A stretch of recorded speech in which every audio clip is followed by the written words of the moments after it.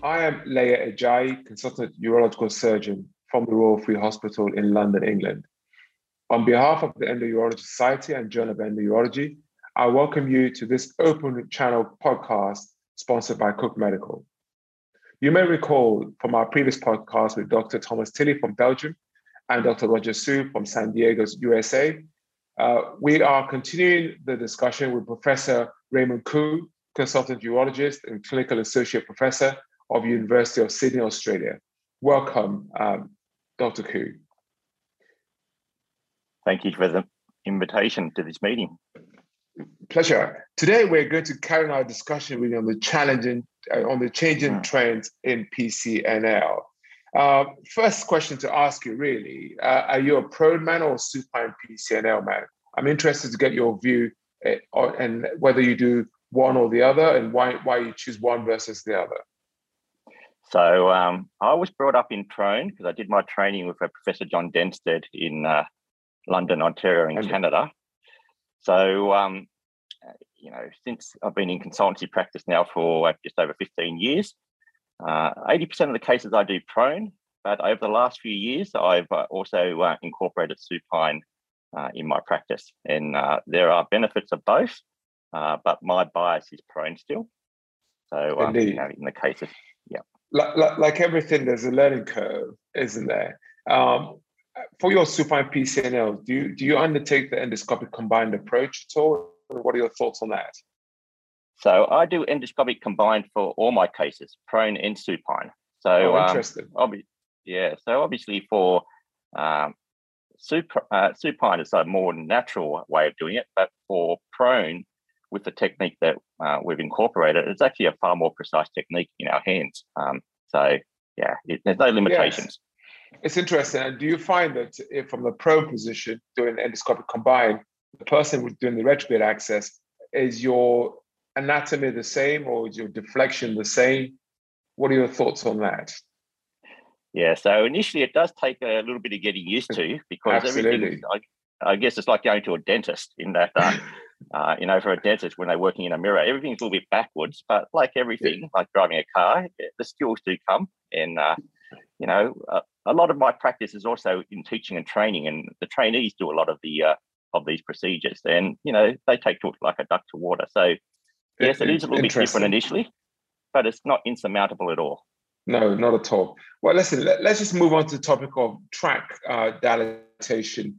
The whole miniaturization of PCNL, it's very much in vogue and it's in everyone's thoughts.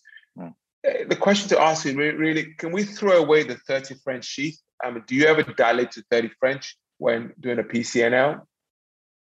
Not anymore. About 3 years ago, I went to Beijing in China, and I saw them use a lot more 24 French. And when I said I use 30 French, they laughed at me. So since that time, I guess we came back and explored it. And realistically, for 24 French, there's no disadvantages at all in using a 24 French compared to a 30 French.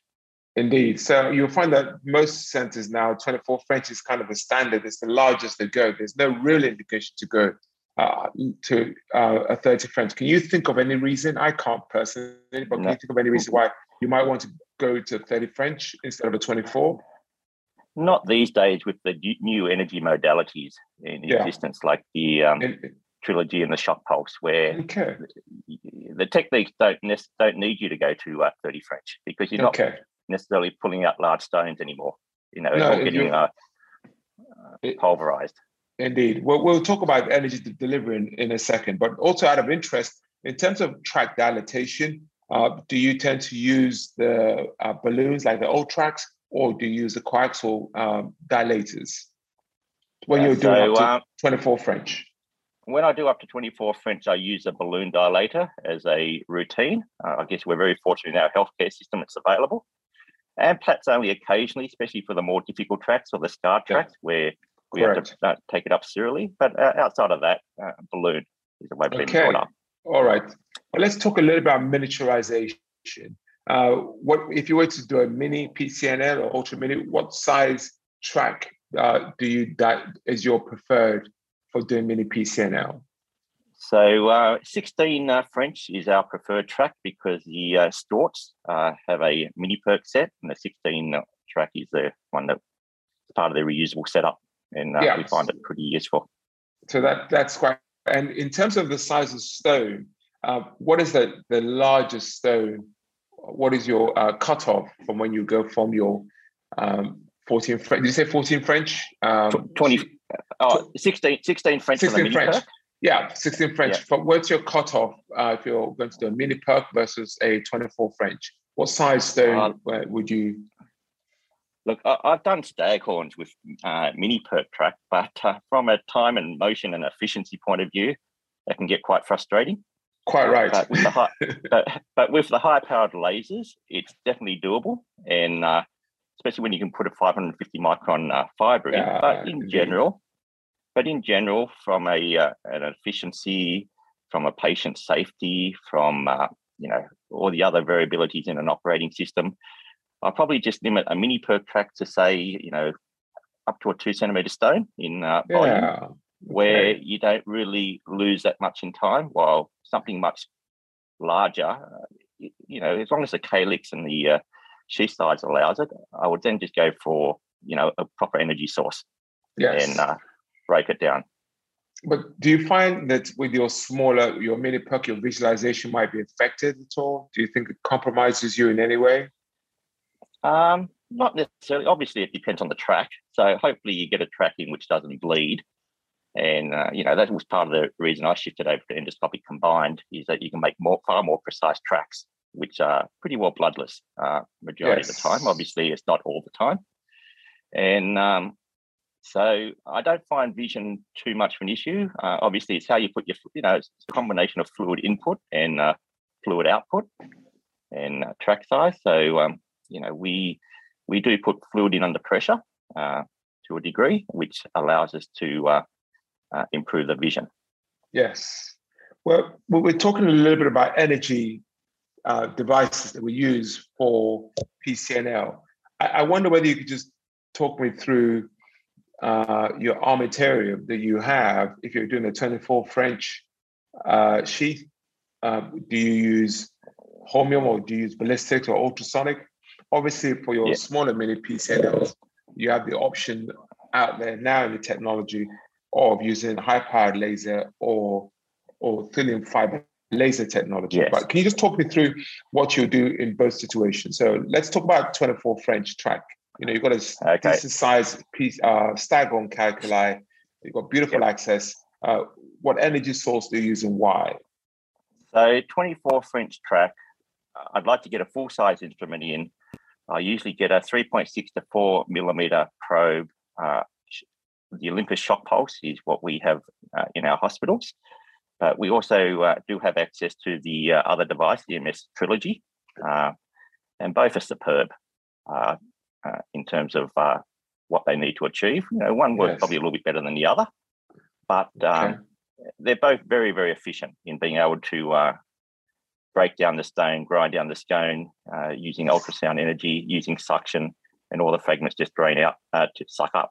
So, so for a full-size track, if I'm going to take, the little bit added risk of putting a 24 French track into a patient, I want to make sure I use it for the right reason. And yes, indeed. I want to use a large stope, and I want to put a large probe in, and being able to treat it clearly.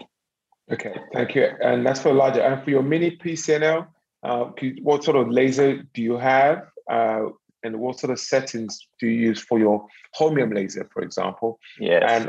And also, I'd be interested to get your thoughts on the newer technology with the thin fiber laser technology that's out there. I'll be interested to get your thoughts on where you see this as far as energy use during a PCNL or mini PCNL. So in terms of the holmium laser, we have high-powered lasers, and if it is, you mind me asking which brand do you use, please? So we use the Quanta 100 watt laser. Okay. And the usual fiber we use is a 550 micron fiber. Sometimes we use the 365 if we want to also use it down the flexible scope as well when we do endoscopic combined intrarenal surgery, just so we don't have to open up a separate fiber. for that. But in general, the 500 micron, 550 micron fiber is probably the best in terms of efficiency, power, and time. Okay. Being able to achieve our outcome. Okay. Whilst we're talking on the quantum laser, I don't know whether you have any thoughts for our listeners regarding some of the proprietary technology on that particular laser, in particular the virtual basket and the vapor tunnel settings, doing a PCNL. Any thoughts on that the proprietary technology there? Yeah, look, in terms of specifics of it, I don't think it makes too much of a difference, because I think the idea of a mini perk being able to use a laser is that most of the fluid's coming back towards you anyway. So the actual fragments are actually coming towards your scope in any event. So the virtual basket, I know what it's trying to describe, where the stones are suspended, so-called in the middle of the view, probably doesn't necessarily apply to it by definition, but I think the actual fact where the fluid is actually coming towards your lens during a mini perk procedure, because that's the path of least resistance, is coming back out, is what allows the stones to stick to the track. Yes, because it wants to drain out rather than being pushed away. Correct. And you probably find that probably in the supine position, would you say just because the gravity is less of you're not working against gravity, that in the supine position might be easier than a pro? Absolutely. If in some ways, supines, the trouble is there's too many bubbles that go in because everything's just draining out too quickly. So good point. So it's actually hard to distend up the system in supine. But no, supine's great. Obviously, more efficient. And indeed. And what about TFL technology, please? What on mini PCNL? I mean, this is all relatively new technology, and I guess no one has the definitive answer. But I'm interested to get your thoughts, Raymond, on TFL technology. So we were very fortunate in being one of the first centres in Australia to actually have trialled the unit. And look, I think it's still in evolution. The settings that they have, in many ways, the fact that you can actually have a very low joule rate and a very high hertz rate is meant to be able to be good for dusting. But what I found is, it's different compared to holmium laser in terms of the way the stone is breaking.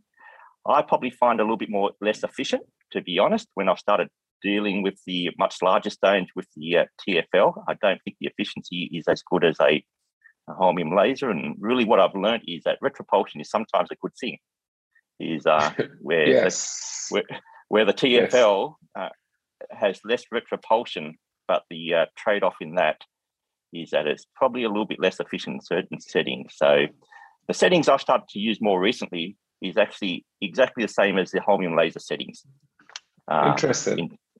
In trying to mimic the retropulsion, trying to get a little bit into it, especially for the larger stones. Obviously in PCNL, you don't need to get the stones down to dust completely because you've got a larger track. I mean, this is the discussion, isn't it? TFL and PCNL. When you do mini PCNL, the assumption is you're dusting, but actually you're not dusting. You want to fragment to a small enough piece and eliminate the stone. The peak power on the TFL technology is so low compared to that of holmium laser. Hence, your ability to fragment is affected. So I can see the TFL technology in PCNLs might be an issue. But we're still learning about this, aren't we? We're still learning. I agree about the efficiency of this technology, and it's interesting. Absolutely. In your unit, in a unit like yours that seem to have access to both the holmium and the TFL technology. Which one would you choose, Raymond, if you had a choice? If you had one, if you were a unit that weren't as blessed as your unit in terms of funding for all this technology, if a unit in the outskirts of Sydney, and they came to you for advice. Professor Koo, we need to buy one laser. Can you tell us whether we buy TFL technology or do we buy holmium laser? I just wanted your thoughts on that. Look, at the moment. Look, let me sit on the fence a little bit. I don't mean to put you on the spot, but I just wanted your thoughts. Look, in all honesty, I think TFL is still a brand new technology. We still need to know exactly its capability. It's probably 1.0 of the technology. So 2.0, I have no doubt, will be much better in time. Mm-hmm. At this stage, look, I'm a traditionalist.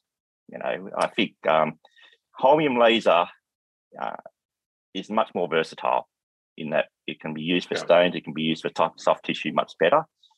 There are positive elements to TFL, which is outside of the laser fiber as well. So everyone has pros and cons.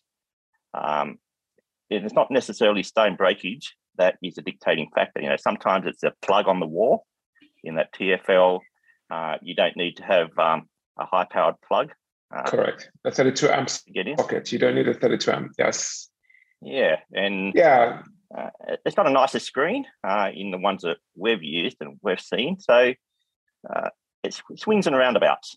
But at this stage, I think it's still brand new. We've got both units. We've been very fortunate. But look, I think at this stage, January 2022, it's still very early days. We've got to work out exactly what the settings are, what the applications. What I can say, Raymond, is you're a fantastic politician. I think you've covered, but this is the true fact. The fact is, the jury's still out. We don't really know. You very nicely gave us the pros and cons of both holmium as well as TFL technology. I think I agree with you. The jury's still out, and it's too early to say one is better than the other. We're still learning about TFL technology. I do like your response, so thank you very much for that. For that, moving on a little bit. You're in the kidney. You've broken up some stones. What is your what tool do you use to manipulate stones within the collecting system? What do you use? Baskets? Do you use the metal graspers? What do you use? So, look, I try and use the energy source to break down and suck out everything. So whatever's left behind that we need to basket and work with. So because I also have a flexible ureteroscope in the system, I tend to work with a 1.5 French basket from Cook as the end circle one. End circle. That's a fantastic as the main one. Basket. Correct, because the Perk end circle is an excellent basket. I must say I share that, and I will also use it in the track itself. So the Perk end circle, I think everyone agrees that's an excellent basket to be used in that modality. So yes, I share your approach. Another area we should really touch on, and I don't know what you do in Sydney and what the general trend is in Australia, is about the issue of tubeless PCNL. Do you ever undertake true tubeless PCNL, i.e. no drainage whatsoever after PCNL? So the short answer is no. So I do tubeless insofar that I don't use a nephrostomy tube. So I guess only a handful of cases a year where I have to put a nephrostomy tube in, but in general, I don't use any nephrostomy tube, but I always put a stent in in the patient afterwards. It's interesting, isn't it? We always wonder, is nephrostomy for the patient's benefit or for the surgeon's benefit, really? It's a horrible thing to have sticking out of a patient's side. I must say I use it still, but the more I talk to my colleagues internationally, and I think I might treating myself or treating the patient by putting a nephrostomy tube in. And when you do a 24 French, for a mini PCNL, I can understand because you haven't really dilated too much, but when you're up to 24 French, do you consider putting a nephrostomy in at all? Not an issue. I don't, because the reason it's not necessary. Because what are you putting it in for? You're putting it in for bleeding, removing a clot. So you're putting it in for drainage in case there's sepsis or infection. But what I found, and I've been doing this for about 5 years now, where I haven't left the nephrostomy tube in, is the renal parenchyma just reforms itself very quickly afterwards, and it tamponades itself. So as long as, most bleeding after PCNL track is venous, because if it's arterial, you can't control it anyway. You're going to be coming back. You're going to be coming back in 5 days a week, or someone's going to be doing angioembolization. So the idea of having a tractor tamponade, in my mind, makes no sense whatsoever. Yeah. So, and if anything, if you put a tube in, it just splints it open. So correct, because you can't let it reform. Are you doing it for sepsis control? Well, as I say, I haven't had problems. I've done infected stones, in terms of staghorns, using it, and it doesn't seem to be an issue. Look, the key point is making sure you have a dry track, and there's no necessarily only ongoing bleeding. Yes. But obviously, if there's any concerns, you leave a nephrostomy tubing. It's like a seatbelt. Correct. It's like a safety mechanism, isn't it? Yeah. Correct. If you have to use it, you use it, and it's probably something more for re-entry. Is the way I think about it. Okay, that's a good point. Something that you can get a wire down, or you can put something down. You can get access back in. But in general, I'm thinking just one operation, get in, finish it, move on to the next patient, rather than having waiting for another procedure down the track. Yes, I mean it's one of those things. In the UK, most PCNLs are done with my colleagues leaving nephrostomy, because that's really the way we were trained. Yeah. The more I speak to my colleagues abroad and worldwide, I'm challenging that trend now. Why is nephrostomy in? You've done a perfect PCNL. There's no bleeding. Risk of sepsis is low. If you leave a catheter or ureteric catheter or stent, that's adequate drainage. So I'm challenging that thought at the moment. But it's just the way we're, like everything. People are used to doing pro PCNL. That's the way they were trained. Why should they change? So it's just changing dogma. Dogma, exactly. It's just changing the narrative, and increasingly more and more urologists are doing this, and it's really refreshing to get your thoughts on such a thing. Knowing that the risk of sepsis is within 24 hours or so, do you ever actually perform true tubeless PCNL, i.e. no drainage? Look, you can. No form of drainage. But in general, I don't find any benefit. And I think it's just taking an unnecessary risk on the patient, because I share that. Absolutely.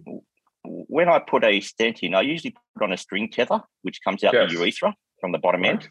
Correct. And if I want to take the stent out the following day, I just take it out the following day without having another procedure. So we just pull the stent tether out on the ward if necessary. But for me, it's a step too far at this stage. It's probably it's unnecessary, isn't it? Yeah, I agree. It's if you have a stented ureter, if you ever had a pre-stented ureter, then I'd say, look, you'd probably be able to get away with it more often than not. But if you don't, it's you're just asking for problems unexpectedly. Yes, fully couldn't agree more. So that's for sure. Another area of interest for me is just to understand the healthcare system in Australia. If you put a stent in, how easy is it to get patients back in the public to come back to have their stent removed? Because we struggle a bit in the UK. Once you put a stent in, it can take several weeks before you can actually get the patient back for stent removal. So we try and use a stent on a string if we can. If not, they're committed to having a stent for several weeks, and obviously the mobility associated with it.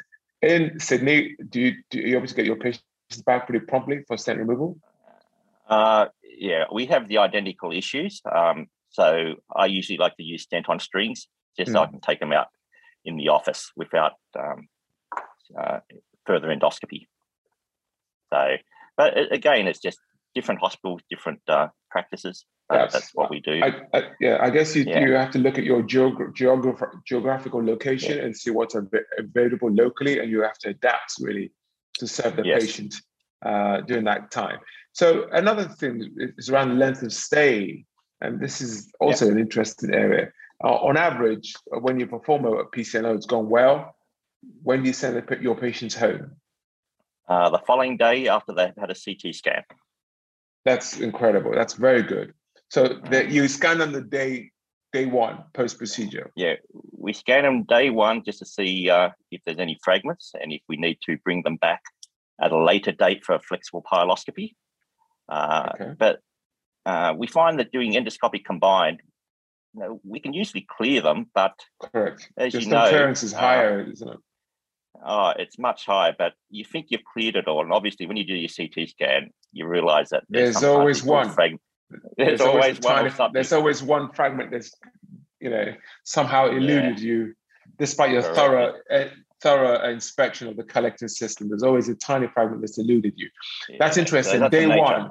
Yeah. The day one. Yeah, this is perfect. And again, it's similar thing. Trends vary. In UK, some doctors keep patients 2 to 3 days post procedure. Again, are you treating the patient or yourself? But in honestly, risk of sepsis, as long as your risk of bleeding and risk of sepsis are low, there's absolutely no reason why the patient can't go home day one. Again, I'm a strong advocate for that. And absolutely, day one's the best. But look, sometimes you can't achieve it.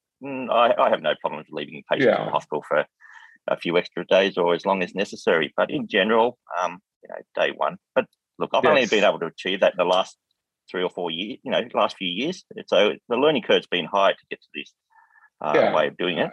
And, I think it takes years of confidence, isn't it? You have to have done a few under your belt as a consultant before you start making this or feeling comfortable making this sort of decisions. Especially when your patients are lounging in the hospital, you go and see them day one post-op. They're up and about reading the newspaper. They're walking around. They're like, can I go home? So that once you've seen a few of those, you're more confident, reassured that you're doing the right thing by sending the patients at home day one. Yeah, if you don't leave a nephrostomy tube in, they behave like a flexible pyloscopy, flexible ureteroscopy case. I find that once you leave it, Are we doing more harm with a nephrostomy, do you think? I think there's more morbidity with it. And, I've been comfortable enough in my practice now not to require it except on special occasions. Okay. Well, listen, there's one area we haven't talked about really, is about the whole issue of radiation during PCNL. What mechanism do you use to try and reduce your radiation for PCNL? Do you use ultrasound guidance? Do you do fluoroscopic guidance when performing your track, or both? Yeah, so it is an excellent question. It's something I drill into my registrars in that they use too much radiation. There are two ways about it. Indeed. So how you limit it is obviously a good technique to get a good quality track. So with endoscopic combined, we can get a track in, and this is when I say we, I say the registrars, the trainees. They can do it first go pretty well at whatever level, purely because we do a bullseye system, and it goes, and we line it up in such a way it goes straight in. So that's probably the best way of limiting your radiation use, is to have it a good technique to allow your track to go in efficiently. The other ways is sometimes we use forceps, using an artery forceps. Which Professor John Densted's technique. When I was training with him, I still use it to this day when I do prone bullseye. I think that has a role. If you do have to use radiation. Yep. Sorry, please. Obviously, keep your hands out of the field when you can. But I think a lot of it is just in principle, in mantra, and having a good technique, and being conscious of radiation and its cumulative effects. It's an invisible environmental pollutant. Correct. And talking with the bullseye technique, do you find that with the bullseye technique, your hand tends to come in the field of play a bit more? That's why we use the artery forceps. The forceps, so, yeah, and that keeps your hand out of the radiation field. Okay. And it's interesting, when you mentioned you do endoscopic combined approach, do you ever use the endoscopic view to guide your puncture? All the time, if possible. That's the only rule. I find the biggest advantage of endoscopic combined in that it makes the track production, provided you can see the calyceal system that you want to puncture from the inside, because it gives you the third dimension in your landmark, and you can see the needle puncture at first go, and it's just beautiful. Takes the mystery out of the operation. It really isn't a complicated operation once you do that. Obviously, in some cases you can't do it because the stone's in the way. Yes, but if you can physically see the calyx that you want to puncture, it's usually first go, every go for the trainee. And it's just as long as they know the technique and they line it up, it goes in. So and speaking of radiation again, I don't know what other protective. Obviously, wear a lead gown. What about gloves? Yeah. Do you wear radiation protected gloves or goggles? Radiation protected goggles, because our eyes are very much exposed when we're doing PCNL. You're very close to the source of the radiation. Yeah. I wonder whether you have any thoughts on this, whether gloves or eye protection. So I don't wear gloves. It's not something that we have at our institution. I should be wearing eye protection, but I don't. I did have a pair previously. But look, we don't try and hang around too much with the radiation. But look, I take your point exactly. I think eye protection is absolutely vital, and especially for the trainees. Yeah, I don't think it's something we take as serious enough, really. Your retina, you've only got 2 of them, and the amount of radiation. Correct. If you're doing a lot of endourology, they are getting hit quite a lot. Absolutely, so it's something we do need to perhaps think about increasingly. Because probably for cataracts as well. Yeah, yes, cataracts isn't it increases your risk profile? I think about 1 or 2%. Can't remember exactly, but it's an invisible pollutant that we need to be very mindful, not just for us, but for our trainees and for the other staff in theatre. Excellent. Well, thank you, Professor Koo. We're getting towards the end of our discussion today. I wonder whether you have any final points or comments you'd like to make for our listeners today. Look, I think it's very good that Cook and yourself have put on this podcast, because with PCNL, like everything, it has to change. It is changing and everything's improving. And I think we should explore all the different techniques. There's prone, there's supine. I don't think it's a one-size-fits-all model. I'm hearing a lot on these podcasts that people just say, look, you just have to do this supine now. This is the way to go. This is the only way to go. And then some other people go, oh, well, nothing beats prone. I think there's a place for both. I have my own biases, but I think for both techniques, as long as you can have a technique that achieves complete stone clearance in a patient in a single operation, for as long as you can. Obviously, it's not always possible, and in some very complicated cases, it's not possible to achieve it, but we should aim for it. Well, and PCNL is getting a resurgence, and I think it's very important that the new generation are trained well. Well, Professor Koo, thank you very much for that. And on behalf of the Journal of Endourology and the Endourology Society, I would like to thank the faculty today, which is Professor Raymond Koo, consultant urologist and clinical associate professor of the University of Sydney, Australia, for participating in this highly educational podcast. Professor Koo, it's been highly educational chatting to you today, and thank you very much for your time.